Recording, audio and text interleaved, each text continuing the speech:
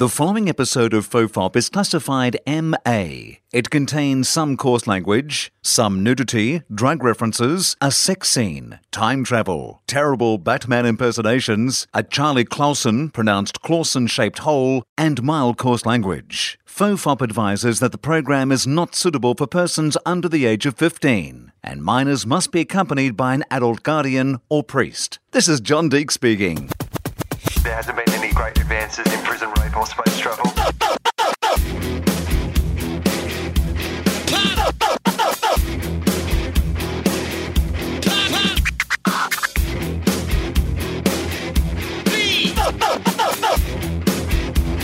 The Father, the Son, and the Holy Toast. Hello and welcome to FOFOP. I am Will Anderson and my guest Charlie Clausen is Justin Hamilton. Oh, how are you, Hamo? Oh, look, I'd just be happy if I could breathe at the moment. It's difficult. I mean, this one started with a run-up.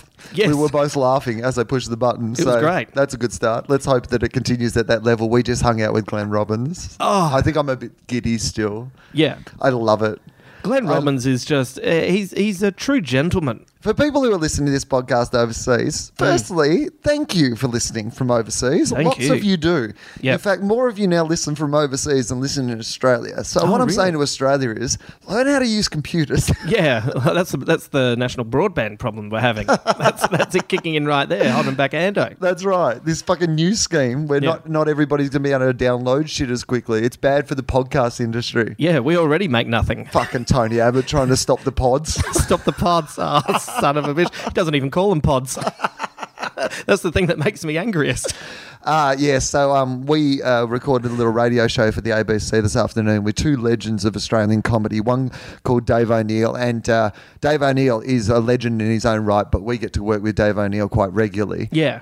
Glenn Robbins, on the other hand, is someone that we grew up watching on television. Yeah. And also is still a star now, like has been a star and a beloved Australian like comic actor and stand-up comedian, but mostly comic actor for all that time, and just hanging out with him in the same room. Yeah. Like, I always just have these flashbacks where, like, he's like listening to one of your stories and suddenly I can't remember what I'm talking about because I'm just suddenly 14 years old just going, it's fucking Glenn Robbins. Yeah. Ask for his autograph. Yeah. Ask for his autograph in case you're dreaming. Put it in your pocket. Yeah, it's really hard for me to not say things like, so Uncle Arthur... Tell me everything. Tell me everything. Tell me everything about Uncle Arthur. So Uncle Arthur, what do you remember about Uncle Arthur? Because Uncle Arthur was his iconic character when we were kids. Yes, he was the... I'm going to Google Uncle Arthur while you talk and see what we can find. Well, he was the doddering older man in the family. Yep. And that's... he'd probably be an uncle. He could also possibly be a grandfather. And he's delightful, but he was an iconic enough character, I need to point this out, to have his own Wikipedia page. Right. There you go. That's iconic. But he was mental as well, but jolly. Right. Always had ideas on how to fix things that never quite worked, but he still was optimistic. All right, here we go. Let's have a look. Uncle Arthur, a character played, here we go, Glenn Maxwell Robbins. Maxwell. Yeah. Oh my God. I never knew his middle name was Maxwell. No, neither did I. Oh, I wish we'd known that earlier. Glenn Maxwell Robbins. Maxwell. Oh my God. I feel like I could just be like, what are the lawyers defending you in this case, Ando? Oh, I'm with Glenn Maxwell Robbins. Yes. Oh, great. They do my accounts. Yeah. They're fantastic. They're either a great lawyer group or he's Australia's James Bond. Oh, right. Glenn Maxwell Robbins. Yeah. Robbins. Glenn Maxwell Robbins. Yes. Sounds like the top three in our batting order. Send in Glenn and Maxwell, and then Robbins comes in at drop. 3. Yeah. First drop Robbins. Glenn Maxwell Robbins. Imagine if our opening batsmen were iconic characters played by Glenn Robbins. Imagine if it was... he could be, though. This is the sort of guy he is. If you needed someone to play an iconic Australian cricketer, fucking Glenn Robbins. Oh, we should make a cricket movie starring Glenn Robbins. Who would Glenn Robbins be the perfect... Here's where we get fucking niche. Well, right. So, now, when this podcast has reached that momentous, it's listened to in more countries overseas than it is in Australia. Yeah. Let's now talk about cricket. Yes, and lose all of them. And an Australian actor that they don't know. Can you please stay? we will make this work. It'll get to something else. It'll turn into Batman later. Don't you worry about that. He could have played an Aussie Batman. Oh my God. Because he could play an Aussie Bruce Wayne as well. Right, he could be the Batsman. He could be the Batsman. Cricketer by day, solving crime by night. By night.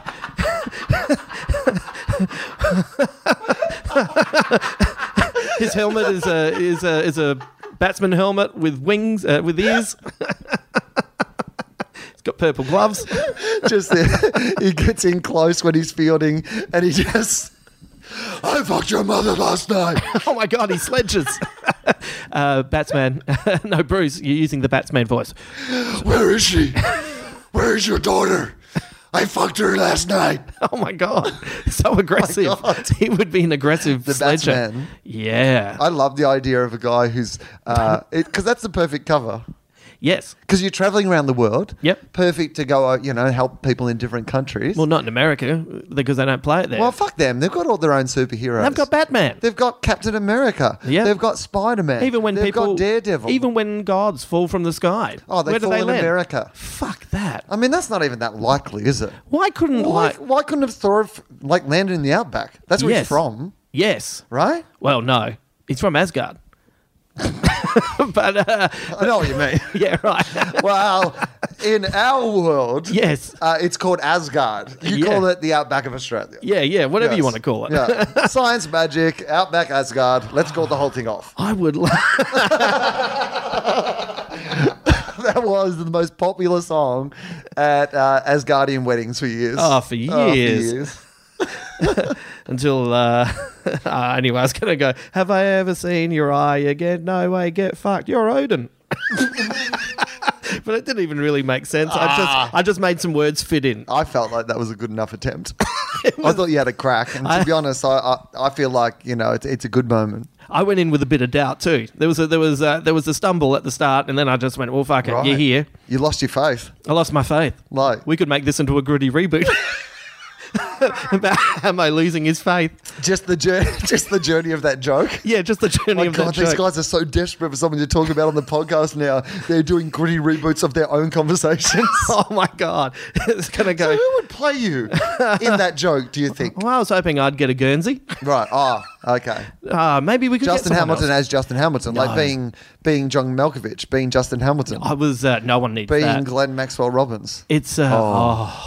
That would be a good idea. That would be great. And that would be great. In the head, all those little faces. They're all the different Glenn Robbins characters. It'd be like a cross between being John Malkovich and when the Doctor went in his own time stream. Oh my God. It would be fucking amazing. Oh my God. We've got to make this. This would be being Glenn Maxwell Robbins. Yes. And his head is populated by Glenn Robbins characters.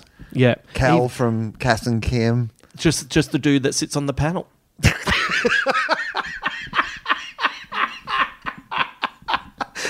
All these famous characters. Glenn Robbins from the panel. There's just one of whom who sits on the end, doesn't say that much, but when he says something, it's fucking funny. It's great. You hardly notice him in the head. See? So many iconic characters. He's so good. The stand-up comedian one. The dad from Upper Middle Bogan. Yep. The guy from Lantana. Oh my God, There's a serious one. Oh man, you're fucking up his head. Oh, well, actually, let's learn more about Glenn Robbins. I was going to learn about Uncle Arthur, but fuck it. We just did a radio broadcast. Yep. Radio, that's like podcasting in the olden days, people. And we just did a radio broadcast with an Australian comedy legend. So let's learn a little bit more about him. That's a great idea. Yeah, and then you know what? When this episode comes out on the Facebook page, I'll find some stuff off like YouTube and stuff so people can have a little look at at Glenn's stuff because you should know about Glenn Robbins. He's awesome. While you're looking that up, I'll tell you this great Glenn Robbins story for me. Yeah, where we went and did a gig together in Geelong. Oh, you know what the movie would be called? What? Batsman and Robbins. Thank you very much. Podcasting is done. Put down your computers. Turn off your iPhones. Walk out in the street like you're in Everybody Hurts. Yes. Oh, Podcasting is over. Wow. Batsman and Robbins. So he plays both. Yeah. He's versatile. He is versatile. He could too, because Uncle Arthur's very different to Kel. But we were in Geelong. Okay. And we got down there and I was going to be hosting and he was going to be headlining. Seriously, I feel like I need to lie down. Yeah. I feel like I've never come up with... something more appropriate. Right. I mean, we should stop this episode and just put it out and call it Batsman and Robbins. All right. No, let's... Oh, right. I was willing to do that. Yeah, I thought that would have been... Yeah. That would have been Just a short audacious. episode. That would have been really audacious. It might get better. We're only 9 minutes in. Are we only 9 minutes in? Oh, my God. So many ideas. We're like at the end of 2001 when they look into the monolith and he says it's full of stars. Well, we're just chock full of ideas. Yeah. I'm still thinking about the gritty reboot of my stumble on that joke. All right. I think that could go somewhere. Well, but anyway, so Glenn and I go down and anyway to Geelong to do this gig. Yeah. Geelong's about an hour out of Melbourne for people who don't know it. And when we get down there, getting ready for the show, and the guy who runs it comes up to me and says, so we've swapped the lineup around. I've gone, okay, no worries. And he said, Glenn's going to host and you're going to headline. Okay. And I said, why is that? And Glenn had said that he'd seen me perform recently and said, Hamo's in top form. I think it'd be a better show if I host. And it's like, what headliner does that? Like, that's so nice. It's amazing. Yeah.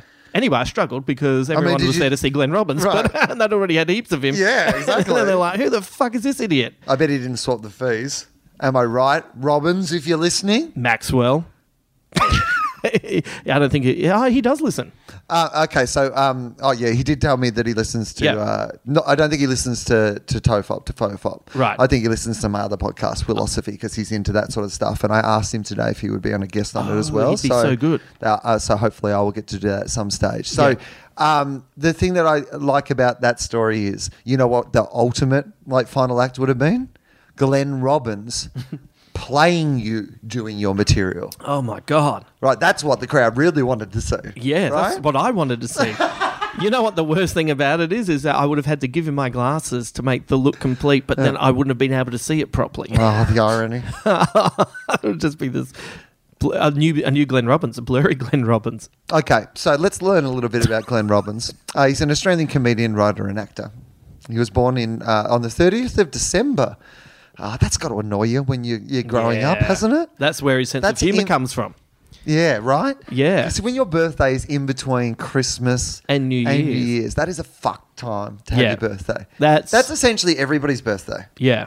It's all of our birthdays between Christmas and New Year's. If your birthday falls in that, you should be able to nominate another day, any other day of that next year. Yeah. If you're born in that zone, nominate your own fucking birthday and we'll celebrate it then. Yeah. But you know what? 25 December to January 2, we're all having a fucking birthday. Yeah. That is a birthday week for us all. I reckon the 28th would have been the worst one of them all as well. Why? Just because it's right bang smack in the middle, and it's like people have started to get a bit of energy back, but they're saving it for New Year's Eve, and the buzz of Christmas is worn off, and it just would have. I reckon the 28th would have been the worst. Do you know what? That is the biggest crime day in all of Australia. Did you know that? 28th of December. Right. Do you know why that is? People going on holidays and their places are chock full of stuff? No, the reason is that the Batsman has to be playing in the Boxing Day Test match. Right, yes. So oh my God. he's distracted for all that time. Oh my Lord. He cannot... I may have made up that fact that that's the biggest crime day of all time just to do that joke. That's fair enough, though. Fact. Write it down, kids. Imagine your crime spree is literally predicated on the flip of a coin. Oh, yeah. Oh, he'd go up against Two-Face. Right. With the flipping of the coin. Oh. Then what he does, sometimes he flips the coin to make sure that he's in batting. Okay, we need to point out, because people are like... Americans, come back to us. So at the start of a cricket match, which goes for 5 days... Yes. We have a very famous one in Melbourne at the MCG, the biggest sporting arena in Australia, one of the biggest in the world. They can get up to 100,000 people there on Boxing Day, the day after Christmas, for the first day of the Boxing Day Test match. It's a tradition. It's a tradition, and it's a fantastic one. I've been like about 10 or 12 times in my life. I fucking love it. It's brilliant. That's your tradition. It's my tradition. It's all about tradition, people. One of my favourite Bobby Brown songs. So What's your other favourite? The one where he steps back. Oh, yeah. Are you confusing him with MC Scat Cat? Oh, Scat Cat. Sorry. Sorry. That is awkward. Racist. Whoa. All cartoon character rappers look exactly the same to me. I'm saying the beats were similar. So Boxing Day Test match, so it goes for 5 days, and Yes. they decide who will bat first and who will bowl first. Each of the teams normally bat twice and bowl twice in 5 days. Yeah. It doesn't always happen, but that's Roughly one of the vagaries of the game. Yeah. Sometimes you can play for 5 days and there's no result. That's why they call it a test match. No result. Anyway, it's a great game. Test of your patience. So so they toss the coin to decide who bats and bowls. Yeah. Yeah. And so I imagine the batsman is more of a batsman. Yeah. You know, like, so on batting days, like, they're your days where you want to, like, particularly if he's like 160 not out at the end of play on day 2, he's just going to get in an ice bath that night. Yeah. He can't be going out and fighting crime. Yeah. Imagine how... He's got to send out Robbins by himself. Yeah, imagine how good this... Oh, my God. Imagine how exciting it would be where he's coming up to the Australian record, but the crime spree is just out of control and he has to make a choice. Oh. He has to make a choice about... He has to retire or go or stay in. Go for the record. Go for the record. And the crime spree is out of control. Wow. And Australians are like... voting in on text, just saying, you got to stay in. Wah! That person got killed, like, in the middle of their text, I don't think the people know that he's the batsman. Oh, don't they? No. Oh, does he play as Bruce Wayne? So he's Bruce Wayne, the batsman. I mean, I think that, I've been picturing he's playing all the time. Well, I mean, people can't know his identity. No, that's a good point. Right. Maybe he can... This was his cover story. Right. That he was also a cricketer. He's also a batsman. It's like finding out that, that Booney was Batman or whatever. Right. Like, it's a cover story. That'd be a hell of a suit. Short stout. That's not a utility belt. That's a garter belt. All right. Let's find out something else about Glenn Robbins. Robbins attended Strathmore Secondary College and graduated in 1975. That's the year after I was born. 3 years after me. He studied drama and media at the Melbourne State College and first moved into performing in 1981. Wow. Okay, so that's perfect timing. Like, essentially for us to be kids, for him to be formative. Yeah. In our lives. He's born basically the exact right time. That we've seen nearly all of his career. Yeah. Okay. Robbins began his acting career in 1984, appearing in 2 episodes of Prisoner. Well, he told us about this today. This actually came up in the conversation we had today. So funny. Yeah. And he'd just had bridge work. Yeah. And so when he tried to talk, he had a lisp. Apparently you can find that on YouTube, he said. Oh, yeah, you should I might try to post that one as well. Yeah. A young Glenn Robbins already doing hilarious character work. That's one of the characters in the head for being... Oh, all right, Lispy, yeah. Okay, this is what we should do. Yeah. Okay, we'll find who we're going to put in the head. That's how we'll go through this. Yeah. We're adding characters to Glenn Robbins' head. All right, the first one I suggest that we put up is the young guy getting into acting and learning. Okay. Young Glenn Robbins. Young Glenn. Good. All right, young Glenn. That's our spin-off series. Young Glenn. The gritty reboot. Okay, so we've got young Glenn. We've got Prisoner Glenn. Wait a minute. Did you say young Glenn, the gritty reboot? Could you imagine, like, you see all the realistic versions of those characters that treat him mean as a kid, and then the way he... how they become, like Smallville style. Yeah. How they all become people later on in his life, the characters. Yeah. So then, and that's how he deals with how bad... The Uncle Arthur. Yeah, and he's horrific, but Glenn... through dealing with it, turns it into a positive. Okay, imagine like a Kel who's like dealing Kel the butcher. No, and but just instead of slinging sausages, he's slinging meth in the right. Yeah, and he just can't cope with that. I'll make him a butcher. Kel the butcher. It's probably like he's a murderer, a hitman. Yes. Like he grew up with this guy Kel the butcher. Yeah. And instead he dealt with that by making this charming character who was just a butcher, but called him Kel the butcher. This is like Big Fish but gritty. That's how we'll pitch it. I'm not letting Tim Burton get his hands on this. All right. I know we can for the right price. Oh, yeah. And I'm sure that Glenn would love to work with... imagine if we got Johnny Depp in wigs playing Glenn Robbins and all the characters. Johnny Depp is Glenn Robbins. You have not seen Uncle Arthur until you've seen Johnny Depp do Uncle Arthur. Yes. For some reason, he sounds like Keith Richards. Hello, it's your old Uncle Arthur. He talks like a drunk Russell Brand, basically. Johnny Depp, isn't it? Wonderful actor, though. I'd love to hang out with him. Okay, so here we go. He shot to fame in 1988. In 1988, I'm 14 years old, so this is like perfect. The Comedy Company, in which one of his characters, Uncle Arthur, became very popular. Yeah. In 1991, he joined the team of Fast Forward for 2 seasons. Full Frontal, Jamoan, Something Stupid, The Panel, All Aussie Adventures. That's the big one that we miss. Russell Coit. Russell Coit in the head. Now, Russell Coit is Russell Coit's your crocodile hunter style, Albie Mangles, Aussie outback, adventurer that he played. And always getting hurt. Always getting hurt. Like really bad at his job. Terrible at his job. And now imagine with your Mick Gritty reboot, and you know how there's always how for Raiders of the Lost Ark there was Quigley Down Under, right? So imagine, there's always a kind of knockoff movie. Yeah, imagine a Russell Coit Gritty reboot to compete with the Mick Dundee reboot. All right, so we've got that. We've got All Aussie Adventures. We've got Kaz and Kim. We've got Thank God You're Here. So we've got Improvising, Glenn Robbins. Yeah. We have to have the Ronnie Johns half hour. Oh, there you go.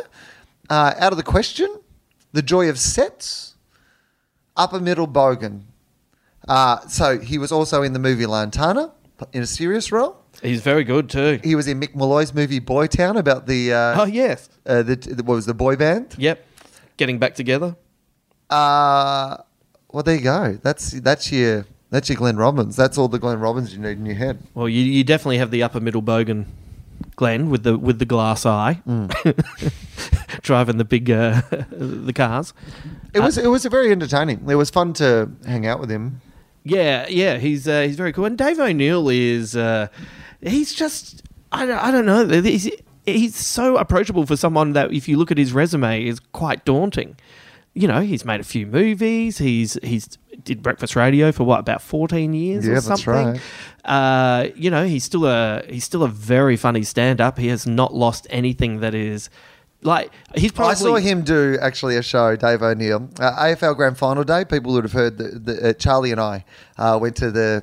Oh, Charlie. Charlie and I went to the AFL Grand Final together, and we started at a breakfast at my club, the Bulldogs. They do a big breakfast, and they have a footy panel on the day, and they have a stand-up comedian do a set. And I've done that show before, and it's fucking horrendous. Oh, it's hard. A room full of people on, it's 9 o'clock in the morning. Yep. They're all going to a football game. Half the room is one team. The other half is the other team. They don't care that you're there. They don't tell you that before the gig either. No. Because I did the Port Power one, and that no one had told. I thought it'd be all Adelaide people, but it was people whose team was in the grand final had bought tickets through that club. So it was all St Kilda and Geelong. The way that it works is the clubs get an allocation of tickets that they have to the grand final, and what they do instead of giving those tickets away is they sell these corporate packages. So basically, they charge you $3,000 or whatever for your grand final ticket, which costs them nothing. Yeah, and an egg.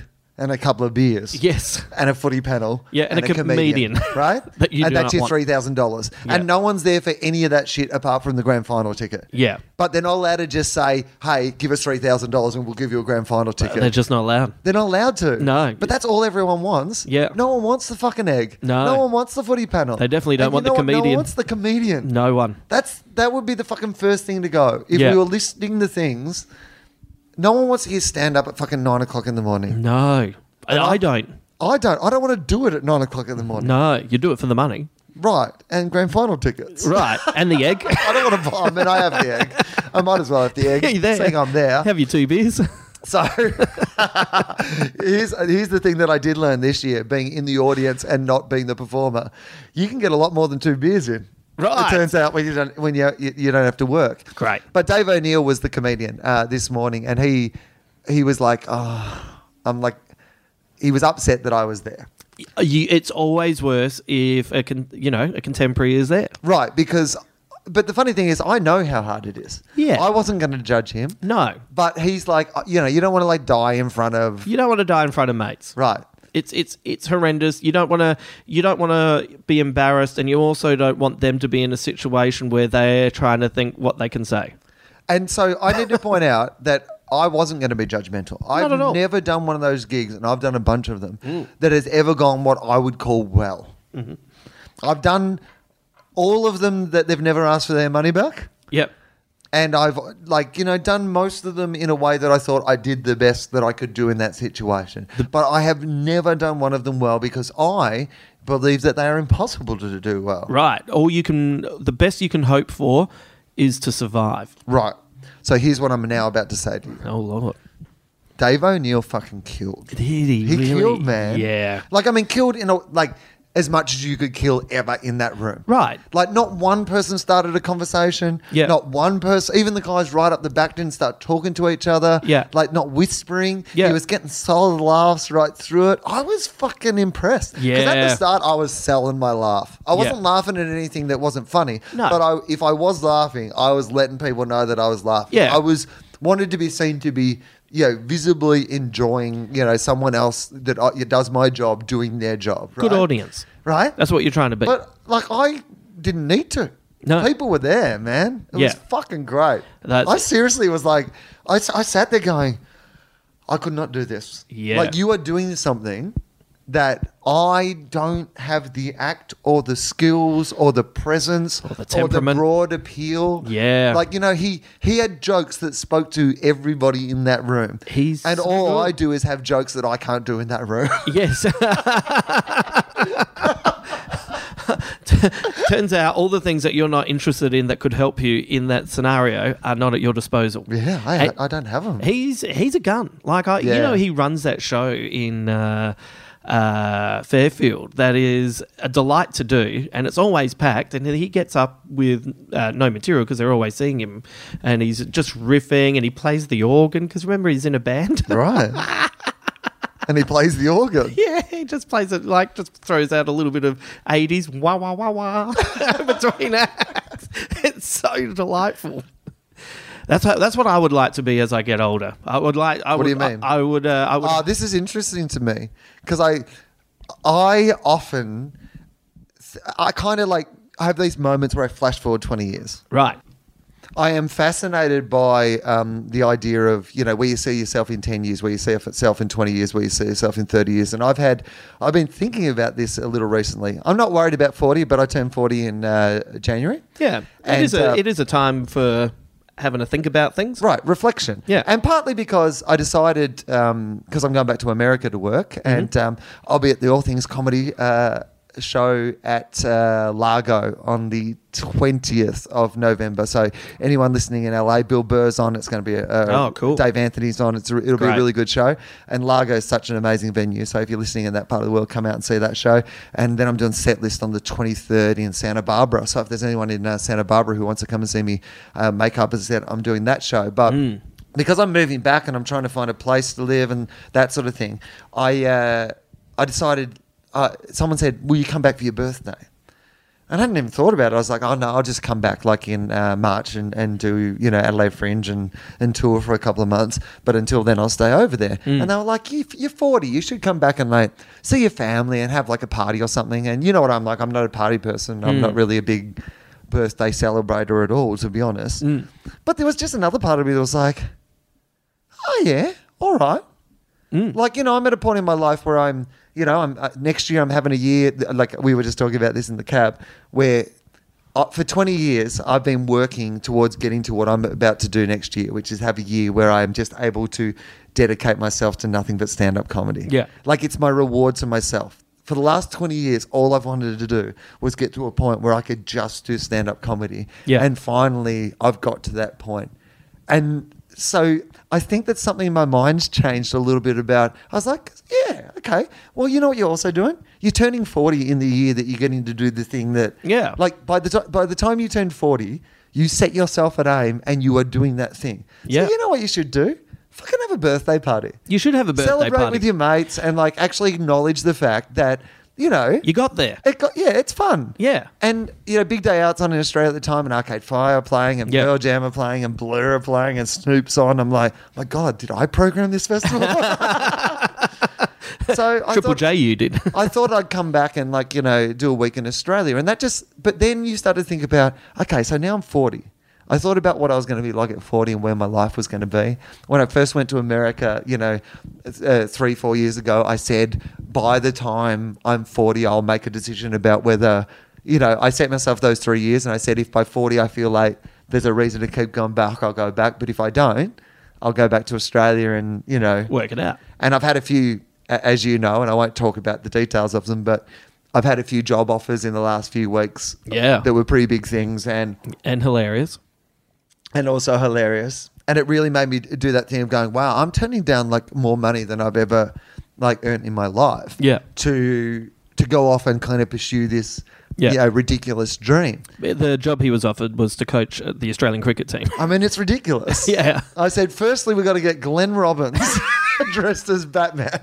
They're like, this guy's crazy. Yeah, but you were fitting right in with the 2020 crowd. They don't even have real people as managers. Strawny. Strawny's not real and he's a manager. What the fuck is going on? I'd like to announce that I'm leaving the lucrative world of podcasting to become coach of the Australian cricket team. Oh, it'd be Do you great. know what? The current coach of the Australian cricket team has grabbed my nuts in a pub. Really? So you know what? I'm not actually that far away from. You're not that far off coach being of at the least an Australian cricket assistant. team. Right. Yeah, I saw the current coach of the Australian cricket team on a plane about 2 weeks before he got that job. Right. And he's an absolute top bloke. But anyway, that's probably not the discussion for now. My point was this, that I realised this is one of those moments in my life that will define not only who I am now, but it defines very much who I am at 50 and who I am at 60. Because if I'd taken those jobs and if those jobs had worked out, suddenly 5-10 years from now, I'm in a very different place in my world and in my life to where I am now. Yeah. You know, you really get that sense of, oh my God, like I've made a big decision. So suddenly the you in 50 years, you know, the photo changes. Yeah. You know, suddenly you're a completely different person because of that, you know, choice that you made. Yeah. So I'm fascinated by, do you think forward at like what Justin is at 50 or what Justin is at 60 or what Justin's like at 70? Do you think about that? Oh, yeah, constantly. It's interesting. It kind of took about 12 months, but there was definitely a shift from 40 to 41. What do you mean? Like, well, I'm like, I don't know if you would say this. I'm a lot calmer. I'm a lot calmer in general about things. Oh, no, I think you are. I mean, you had a period of time where... Oh, I was more mania than man. Yeah. And it was like years. You know what I mean? Like, it was a period, like, because I've known you for a long time. Yeah. But it lasted at least over a couple of years, didn't it? Yeah, without a doubt. And it was... And that's not to say that that's what you were like all the time or whatever. No. It was just kind of the prevailing message that bobbed along in the background. Yeah. Sometimes you wouldn't even see it, but sometimes you'd be like, oh, it's this again. Oh, it's this same thing again. Here comes the mania. Yeah. It was that time that you went through a big period of quitting things. Oh. And making public statements about quitting things. Oh, it felt good. That's your personality trait, though. You're not like a person who can just go. I need to blur that. I'm never doing this again. Yes, it is. You are one of those. I say good day to you, sir. Yes, and then I come back in. I say, "Has anyone seen where I put my iPod?"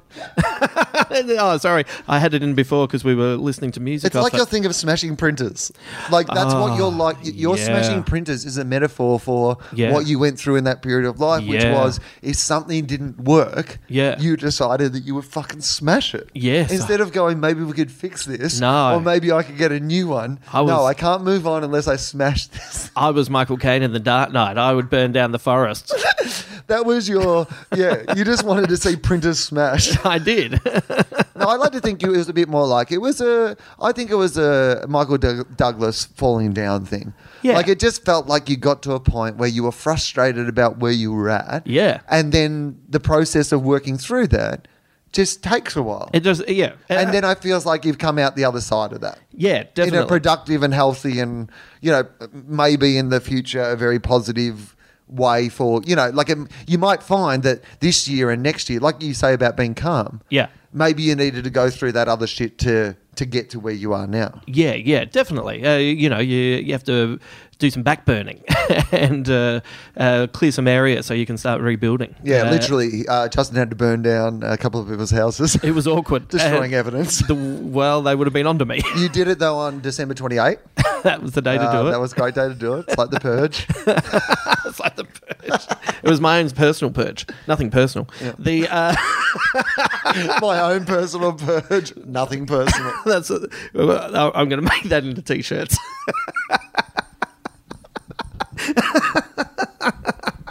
Maybe that'll be the plot of Purge 2, Purgier. We're already onto a sequel. Purge 2, even Purgier than before. Now with new purginess. Oh, my Lord. Yeah. I quite like the purginess. Yeah. New and purged. I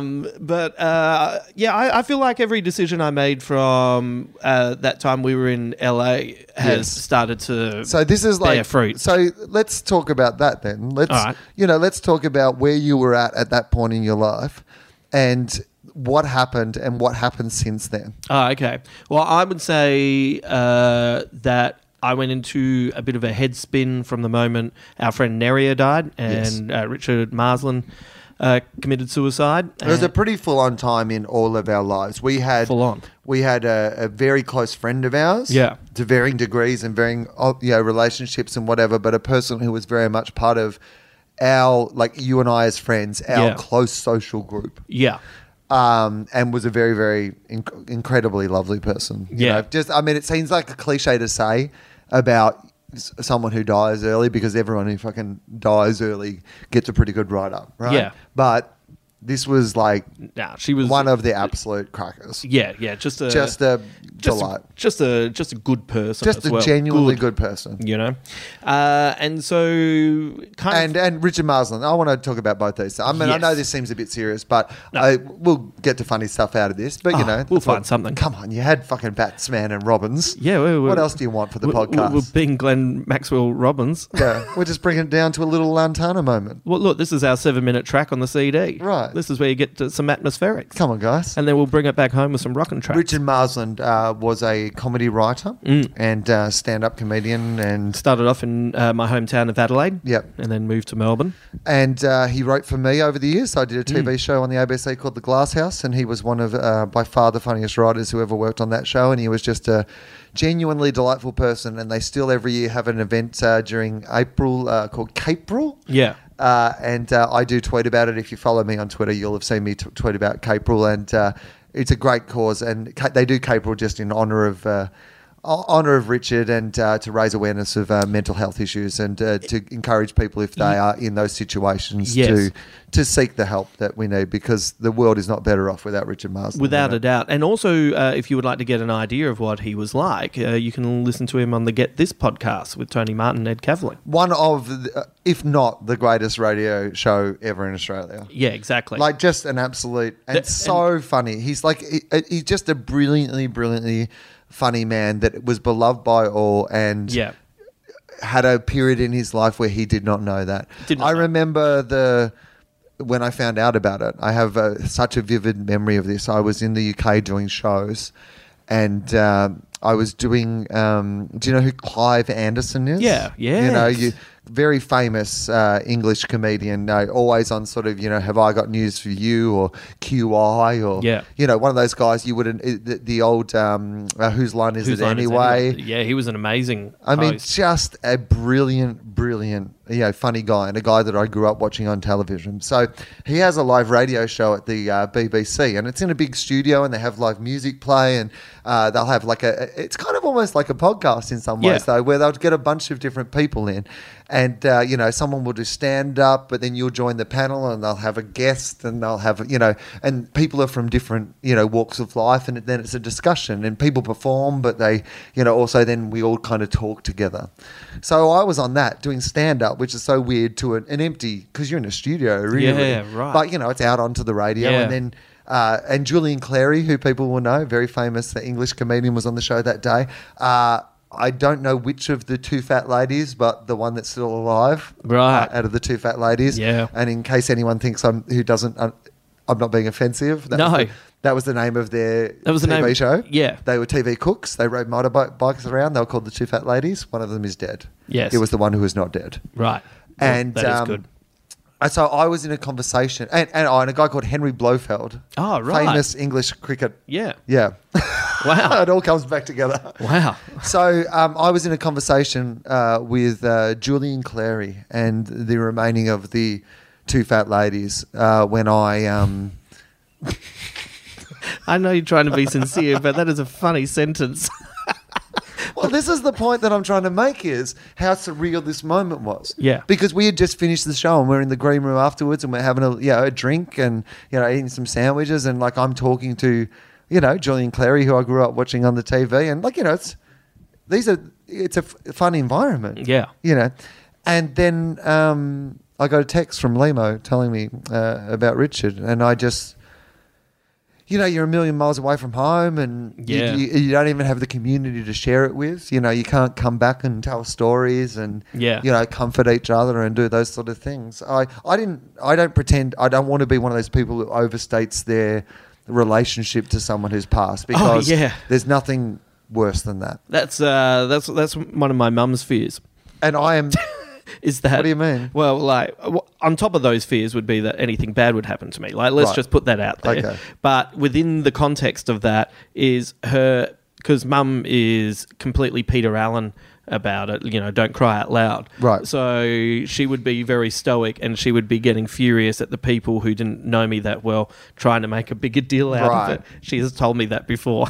Well, yeah. You'd have to stand next to Andrea and say, nah, she did, he did. He didn't. So I certainly don't want to overstate the relationship that I have with Richard, because we never went out alone to do anything. Yeah. Right? He was a guy that I saw in social situations where there were other people around. Yeah. Or in a work situation. But I always, as everyone who met him did, I thought he was delightful and lovely and enjoyed, the time that I spent with him. But it was weird to be a long way away from home and all alone during that. And weirdly enough, I ended up I got asked, I did not volunteer to do this, but I got asked to do, they wanted some people to talk about his work. And because he'd written, on for me, for the Glass House, I actually did a few of those interviews and stuff, because back home there was people who just could not. And I get that, because they were in the middle. Yeah. They're in the middle of it. Yeah. They didn't want to talk about, him but I was, a long way away. And while I felt like I missed out on being connected, being part of the community, I felt like, well, there's something I can do. Yeah, definitely. If this makes it easier even for anyone at home. Anyway, this is probably a pretty dark... Okay, but we're setting the context. Yes. This is the gritty reboot of... This is definitely... This is the prequel to my gritty reboot of my stumbling on the joke. We have joked a lot about gritty reboots, but this is the first time. Here it comes, this kids. Shit has got fucking serious. Yeah. By the way, if you're having a struggle in your life, call Lifeline. That's a really good idea, actually. That's a really good idea. Yeah. And also, just don't be afraid to talk to people, because regardless of... you think that you're bothering someone, everyone's got someone that they can, right. Will have a listen. And also the other thing is, we're all fucked up. Oh, we are all fucked up. Yeah. Like the thing that sometimes you feel like I'm terrible and I'm fucked up, but everyone else has got their shit together. Yeah. Here's what I fucking know. Yeah. No one's got their shit together. No. The people who you think have their shit together, they're the most fucked up ones. They're the ones that will shock you. Right. It's the ones who are actually asking the question. If you think the world is a terrible place, you're just paying attention. Yeah. Well done. Yeah. Now we have to fucking find a way to deal with that and keep going. Yeah. That's fine. That's cool. We're all in this together. I'm starting a cult. And I'm making the Kool-Aid. Look for the bat signal in the sky. When you drink it, you just it turns out it's just really tasty.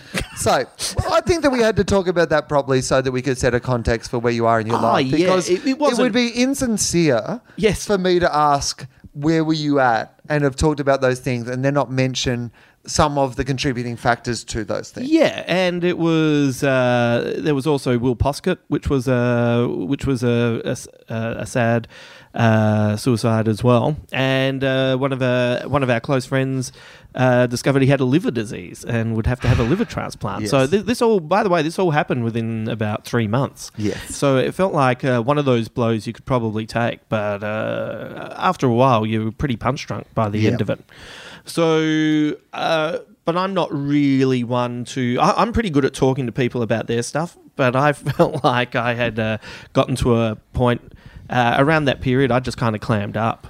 Right. I kind of will talk quite well about things, but then those kinds of things...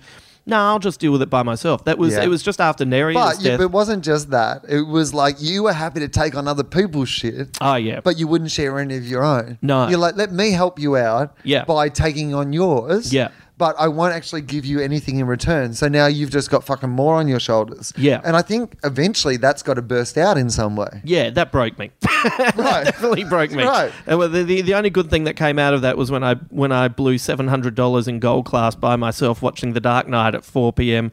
on a Thursday. I was meant to go into a Triple M meeting and my head just went, nah, I'm not doing it. I sent Charlie Pickering a text message saying I'm not coming in.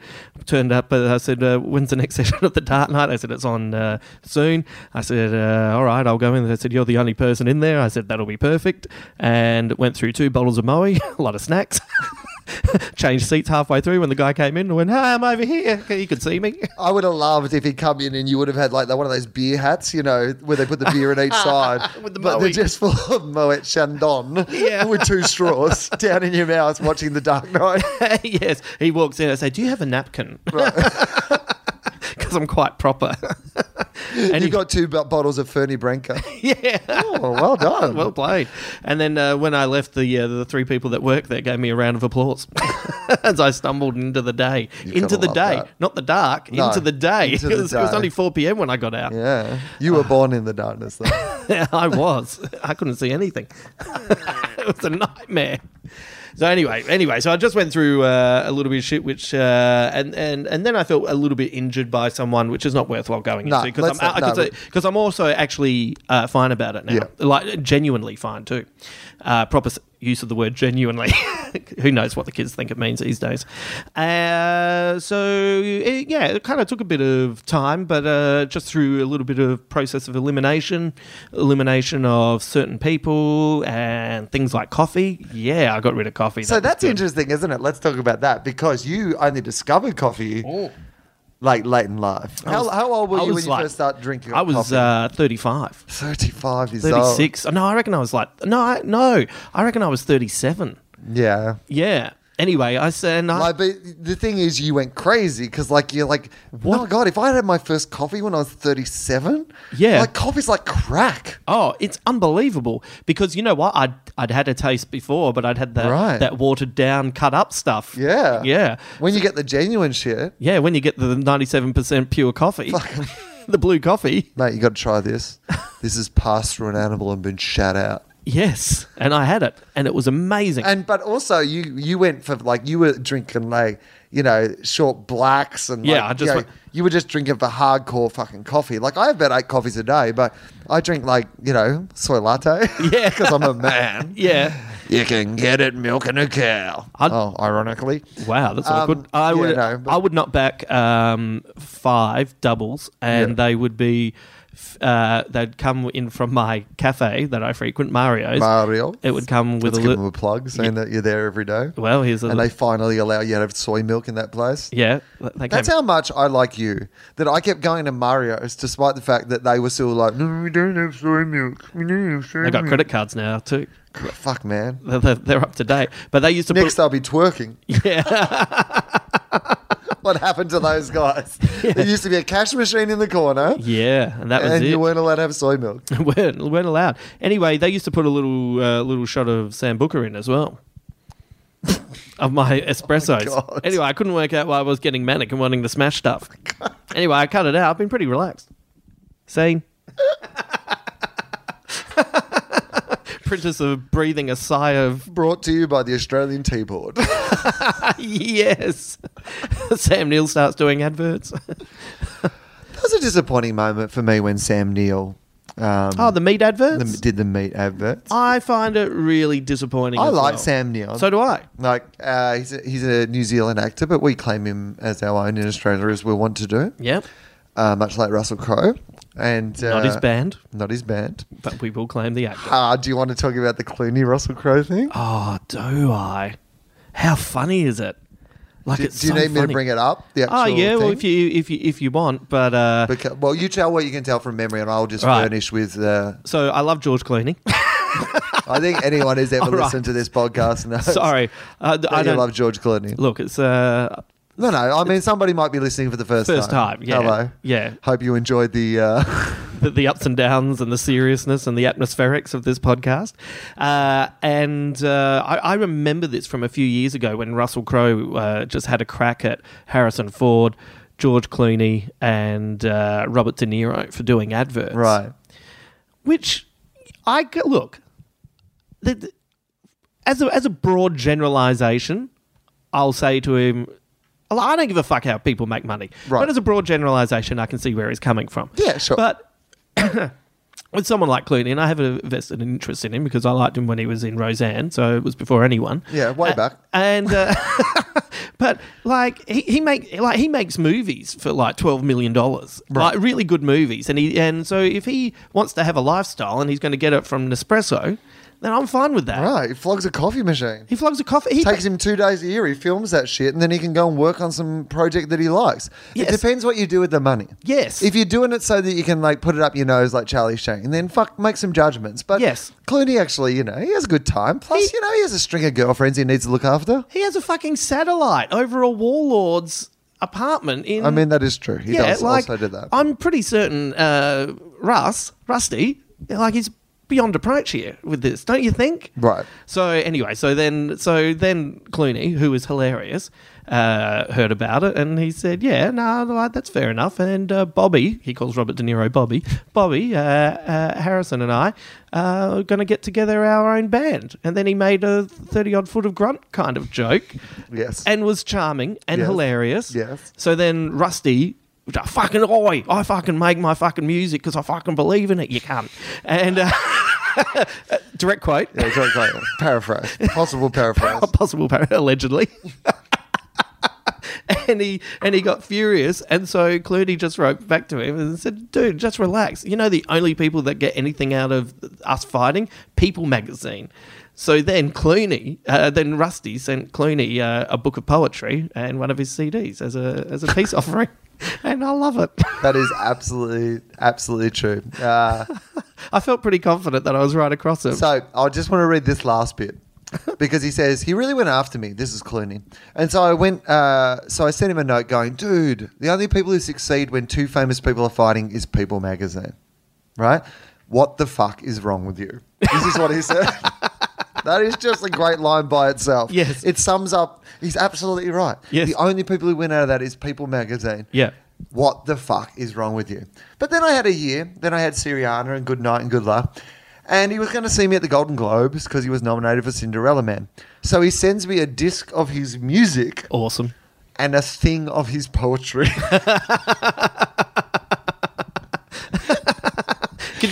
You know what I want to see? I want to see Clooney act that out. Right. Because that would be so good. And then I think he said, I was all misquoted. And I was like, yeah, whatever. I did take it with me to the BAFTAs, but I didn't win. I might have used it if I'd won. I was up for 4. I was nominated for 4. Yeah. And Clooney's so funny that like this is how cool he is that even when he's saying he's threatening that he would have done this, he still points out, I was nominated 4 times and didn't win. Yeah. You know the story, the only story that's better than that from Clooney this week? What? DiCaprio. What do you mean? Do you not know this story? I don't know. Tell me. Holy shit. So he's got beef with DiCaprio as well. What? Clooney and DeCap? Clooney and DeCap. What's the beef? It was over basketball. So Clooney, who's played since high school and can play a little bit, he says, I'm not brilliant, but I can play a little bit. And he was playing with his mates. And then DiCaprio came up and kind of gave him a challenge. And then there was some guy that he didn't know who was one of DiCaprio's friends who came up and said, yeah, I played against you and I kicked your ass. And Clooney was like... The place he was talking about was, I played there once and I owned the court. Like, that just didn't happen. Anyway, Clooney and his mates are down one end getting ready and they're looking up and DiCaprio and his friends are doing like 5-man weaves to get ready. And Clooney's mate has just said, we are going to thrash them. And they beat them in 3 games, 11-zip, 11-zip, 11-zip. And Clooney said, don't talk stuff if you can't back it up. I mean, for the record, though, Leonardo DiCaprio does a lot of heroin before he plays basketball. Right. Because he has to get into his Basketball Diaries character. Yes. So he does a lot of heroin. That's method acting. Methadone acting. Oh, right. Sorry, that's awkward. Methadone acting. Sorry. Did you say method actor? Oh, no, I'm a methadone actor. Can I have $50? Out, Fleety.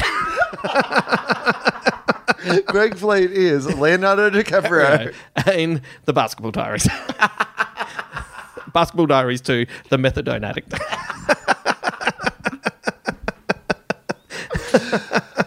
I don't want to see Leonardo DiCaprio and George Clooney play basketball against each other because you know why? There's already people who are good at playing basketball. Yeah. I want to see them do a having sex with hot young models competition. Oh. Because that is a competition. Like if they had to just up the stakes, like a charming, they don't have to have sex. But they just get them in a room with some of the most beautiful women in the world and you just see how many, DiCaprio would have the advantage with the younger ladies. Yeah. Clooney would have the advantage with all the women we actually love. Right. That's what I think too. Because the girls would line up to help Cloons. Yeah. Don't you reckon? No, I think I don't know him that well to call him Cloons, by the way. Georgie C. Look. Big Georgie C. I don't want you to be weird, Cloons, but I've watched you a lot. A lot. Like heaps. All right, we should finish up. Justin Hamilton, where can people find you? What should they be looking out for? Sydney, you're at the Sydney Comedy Store doing your show? Yep, on November the 29th. You November can get 29th. Tickets for that through the Comedy Sydney Store. Comedy Store website. Great place to see comedy if you've never seen comedy awesome. there. It is awesome. I won't do any of my stuff about my friends killing themselves. No. There won't be a sad bit in the middle. There might be. I am mad for that. I'm a Woody Allen fan. Sometimes people need a sad bit in the middle. Oh, that's exactly how I spend most of my relationships. And the shelf will be back on, so you can get tickets for that at thetoffintown.com. And TV show. Oh yes, that's exciting, isn't it? We've got to tell people about this because this is what we need the teabaggers to do. We need people to get behind this. Now, this is particularly for Australian people and people who have Foxtel, which is like cable TV in Australia. Yeah. But you have a TV show. Well, yes. You have So explain to people what it is. Well, it's a pilot, so it's a one-off, and if it goes well enough, then it will be turned into a series. Right. But sometimes with pilots, they will look at them, and that no one will see them, but the Comedy Channel are actually putting it to air on the 6th of December at 9 p.m. And it's a spin-off from my podcast, Can You Take This Photo Please, where I essentially interview comedians. And so this is called Stand Up, Sit Down, and I'll interview 2 comedians at once. And I just thought with a pilot, I just thought I'd give my friends a bit of a boost, give them the old Hamo bump. You're a good fella. So it's Will Anderson. The old Hamo bump. The old Hamo bump. Used to be used primarily on the dance floor, but now I'm bringing it into TV. So it's Will and Rove McManus. Yeah. So for anyone who's listened to FOFOP, Rove, myself, and Hamo, so that's a very FOFOP first episode of your show. What's the show called? Stand Up, Sit Down. Stand Up, Sit Down, and it's on at 9 p.m. on the 6th of December. Like seriously, because the thing about Foxtel is, as opposed to normal ratings, is anyone who's watching that show, they can tell. Yeah. Yeah, because it's all, connected. Yeah. It's cable. So even if you're not watching, but you're not going to be at home or whatever, just leave your TV on. Just leave it on. Leave it on the Comedy Channel. That'll help heaps. Help out Hamo. Yeah, that'll be good. And if it goes well enough, then you'll get to do it with heaps of other people. And then we'll bring in all sorts of different comedians. We'll have different lineups as well. Like you and Rove would be back on it, but would team you up with different people. And like if it goes to series, then I can make enough money to keep the free podcast going. Right. That's all we're all doing, people. I'm not even being sarcastic. No. That is actually that's not even me throwing something underhanded in. That's a fact. No. I love doing the podcasting. We love doing the podcasting. We just need to find some way to pay for it. Yes. Speaking of trying to pay for the podcast, we are going to have another run of T-shirts. James Fosdyke's done a design. It's Ramona. So it's a T-shirt with Ramona on it with the slogan "World's Worst Co-Host."